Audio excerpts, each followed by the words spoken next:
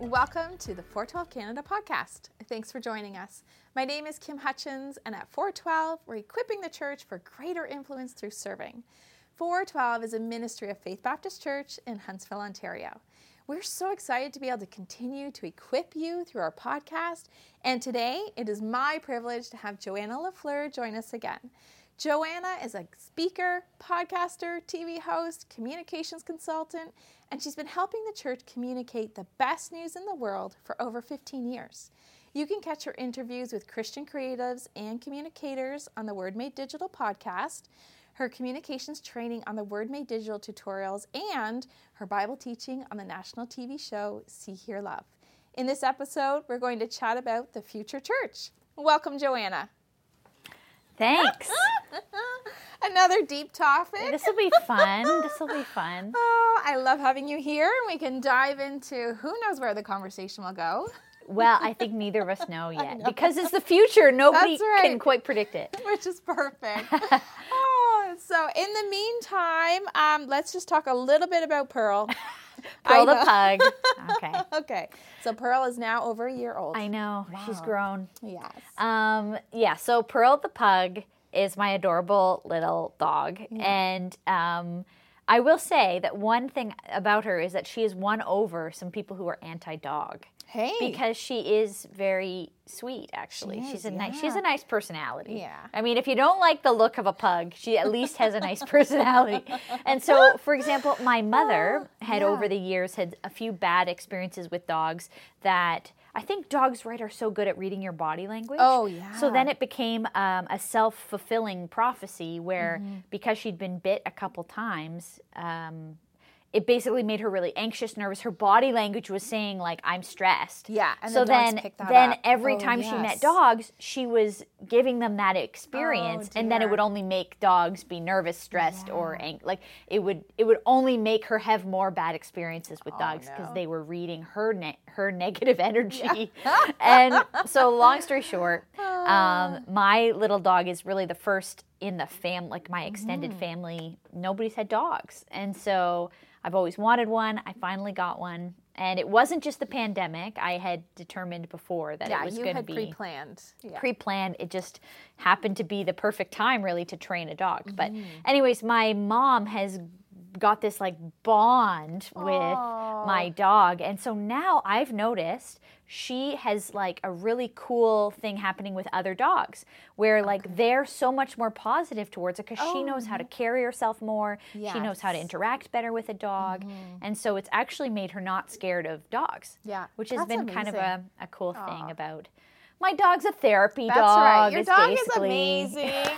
Your dog evangelizes and disciples. Well, she's also, so I have this podcast, and that's the challenges of working at home. The future church, if some of it's this online thing, the classic thing is like dogs barking on your Zoom calls. I know. And stuff. It's happened to me numerous times. Right? And so I was interviewing for the podcast this Canadian Indigenous leader. And this was like such an honor to interview him. We were talking about storytelling and what we can learn from Indigenous story practice. How do you tell a good story? Right. And there's so much to learn there. Yeah.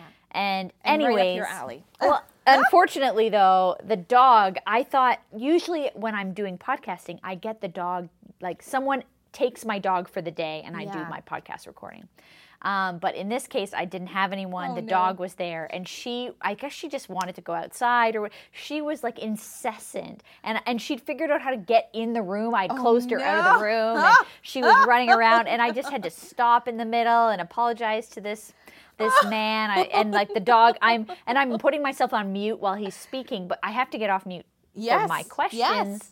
And anyways, I felt like, I'm like, this is an important person, and my dog is barking throughout our whole conversation. So right. But isn't that what other people are experiencing too now, right? Everyone has dogs barking in the background or things breaking or crashing. I know. Kids coming in and out, and at least we have a lot of grace for each other, I hope, because it's happening to everybody. Yeah. Which kind of leads into the future of church, right? And grace, and where are we going? What do you think? Well, the big headline is we're all trying to find our way. Yeah. And I have a feeling that a lot of a lot of the next couple of years is going to be an experiment for churches, trying to figure out what works. I'm working with one church that has like a large historic building in Toronto. Very costly downtown land. And they're saying, like, we're not going to go all online. Like, we have this huge asset, which is our building. What could we reimagine to do with it? That's a good question, right? If the sanctuary isn't going to be full every Sunday because people are online or doing other things now, what can we do with our building? And, so I hope people are kind of asking those questions, but we are trying to figure it out. And it seems like we're in this hybrid reality that we're going to have to figure out this. We're on as I've said in a previous episode with you, digital first, but not digital only. Right. That the first place people probably will interact with our church communities is going to be online. And then from there, there's also then these things we can do in person that can never be replaced by online communities. And that's true, right? It's important to remember that. Yeah. And that there are people who, of course, are desperate to be in person again. Some have already begun to meet in person, and some are still, figuring that out. And also, there's some who are like, actually, that online thing worked for me. Or actually, this church thing not going anymore, that worked for me. I'm just not coming back ever to anything. Yeah. So we're going to kind of be finding our way. But I think we have to just learn from each other as we go. Yeah, so what do you think we can learn from churches in other parts of the world that are growing and thriving? Right. Well, I think as the Canadian and the Western church is just on this decline ramp because of lots of things, complex issues like science and our historic and problems and injustices the church has done to other people and many other things, life, sin, etc. There are places that the church is growing, thriving, full of young people, full of all generations of people, and figuring out how to do this. Obviously, a lot of those places are persecuted places. I know, and yet they're growing, right? And so maybe we aren't experiencing persecution. Maybe some people feel that they are, but I don't think that we are. And we really, not when you compare it to what these people are going through. And so, how is this house church model working? How is it that we can have, millions of people coming to Christ in China? Obviously, it's a huge population, but even percentage-wise, what is happening in this home church model that seems to be working? It seems to be a way that people are finding hope, finding truth, discovering a whole world that they didn't know in Jesus, and that they're bold in their faith and they're sharing it with others. I'm curious about the global South in general, what's happening in the African continent, what's happening in South America. There's really some amazing things going on for church, and I do think we need to pay attention to it because whatever we've been doing hasn't really worked. We see the fruit of it. The fruit of it is that we're getting less fruit. Yes. So something needs to be pruned.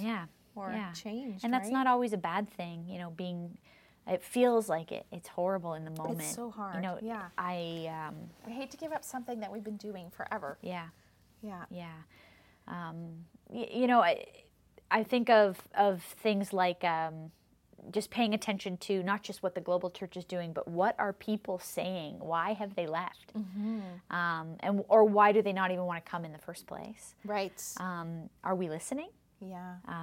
Because there are things that we haven't done well, and actually not just that, we have harmed people in some cases, and we need to reckon with that. In Canada, the more recent issues, just going through all these residential schools, and realizing that there are the bodies of children, unidentified, unmarked, hundreds and hundreds. I think we'll discover thousands. That are church-run schools. Right. And we might say, oh, it's the Catholic Church, it's the Anglican, it's some other kind of church. But for the people in our country, they just see it's just the church. Yeah, to them it doesn't matter. Yeah, why would they ever want to come? Yeah. we've done horrifying things. Yeah.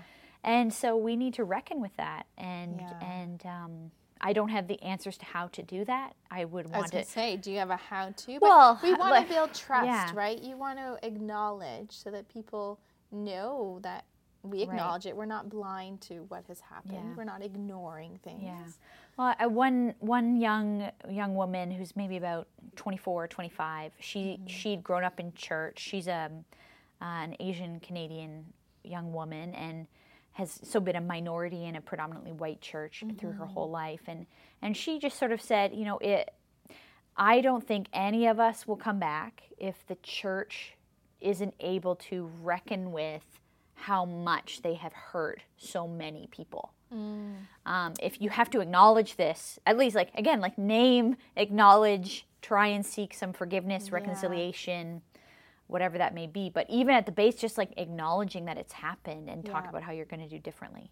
That's, the core of it. And, there's such a broken trust because of that. Like so, that we would be, that like we're told that they would know us by our love. Yeah. But if you ask most people, what is the church known for? That's not the thing that they would say. No.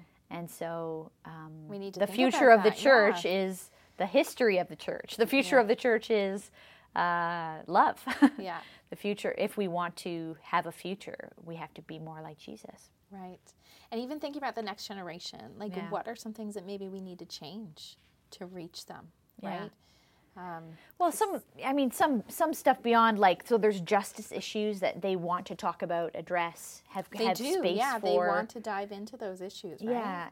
And have the church acknowledge in a meaningful way. But I also think things like having to come at a set time and place is less normal for them. And so having there are things they have to do. Like if you got to get on a train, the train is at this time and place. So they're not completely unaware of it, but that having program ministry stuff that's available at other times, not just that Sunday morning time slot, having things that are accessible on demand or as they are able, having someone they can be messaging, about a pastoral need at a random time of the day.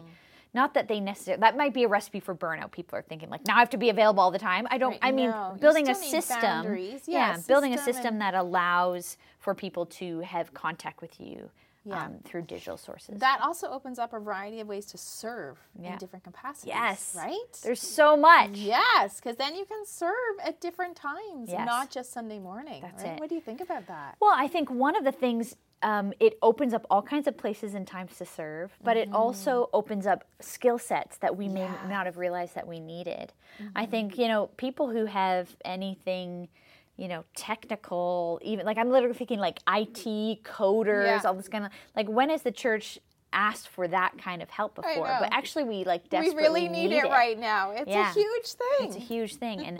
And I hope that people would be encouraged that their skill set, their gifting, the way they think, there is a space for it. There's a place for it in the church. Yeah. And that's really exciting, actually, that we can all come and bring what we have and serve. And it doesn't have to be I could never do this on a Sunday morning at 9 a.m. It's just never going to work for me and my family. Well, here's all these other things that now have opened up that you might be able to get involved in. You can do that. And I think as leaders, you need to just be willing to try these things, right? And do them at a different time and then to train people in a unique way so they can use their skills, right? Yeah. Yeah, that's fantastic. And I think it's so good to start building into the next generation. Yeah. Right? We need to keep moving forward. But things are going to be different than how they have been. But engaging young people as soon as possible in the things that they're interested in. Yeah. Where did I start doing communications was in youth group in grade 9. Yeah. I was figuring out how to communicate news and information and film videos for the youth group, and which would have been so different than the way we do it now. I was in high school in the early 2000s, so it was 20 years ago, and and that's where I realized what I love to do, and now I get to do it as a career. But I learned it in the church, and there's so much opportunity for us to engage young people at that level in a way that will stick with them as disciples for their life. Yeah, and even just technology. I want to speak to that for a minute and the serving opportunities, that has come a long way. And do you see that continuing to grow? Yeah, well, and if people don't already have a skill, especially if they're a younger person, they might want to learn a skill they don't have yet for their resume even. Yeah. There's something, it doesn't have to be completely self-serving, but I mean that there's things that somebody might want to learn because if they know how to use a camera, it would help them in other parts of their life. If they know how to do audio and lighting and,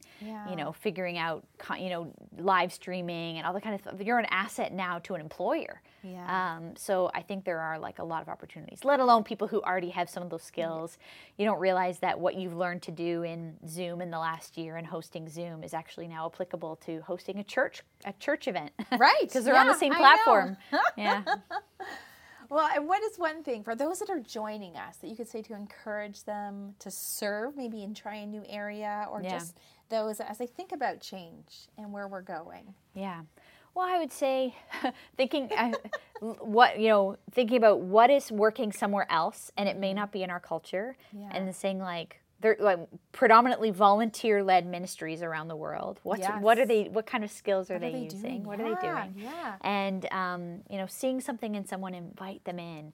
People often don't see it in themselves. You got to tap them on the shoulder and say, "I see this in you. Why don't you come try it? Just try it. For 2 weeks, and then see how it goes." Yeah. I think those short-term commitments might lead to a longer-term commitment if they didn't feel trapped in like I committed to a year. If they only said I'm committed to a few weeks to try it out. Yeah. And I think, just in general that we need to have some creative solutions for how to reach the next generation. So listening to the next generation for those creative solutions and then, supporting them in ways that we can to make that possible. Yeah. If they have an idea, how can we support them in making it come to life? That's so good. There are so many great things that you just said that I think will be great for those that are joining us to take and just try out, right? And look at with their team, how can we change things? How can we encourage? How can we find new people and encourage them to try this? So again, Joanna, I love chatting with you. Yeah, it's same. So it's much so fun. We always have a great time and get into some deep discussions, but it's so good and it's so encouraging. So again, thank you so much for being here and joining us. Thank you. It's so fun. I have missed being in person here. I know. I love it whenever you're here. So thank you. Stop by anytime. Well, for those joining us, I hope that you enjoyed what Joanna had to say. There's links available in our show notes. If you're listening to the audio version of the podcast, remember to subscribe on your podcast app. And for those watching the video edition, subscribe to our YouTube channel so that you don't miss an episode. Also, hop into the discussion by following us on social media. You can find us on Instagram at 412 Canada. Looking forward to next time. Thanks for joining us.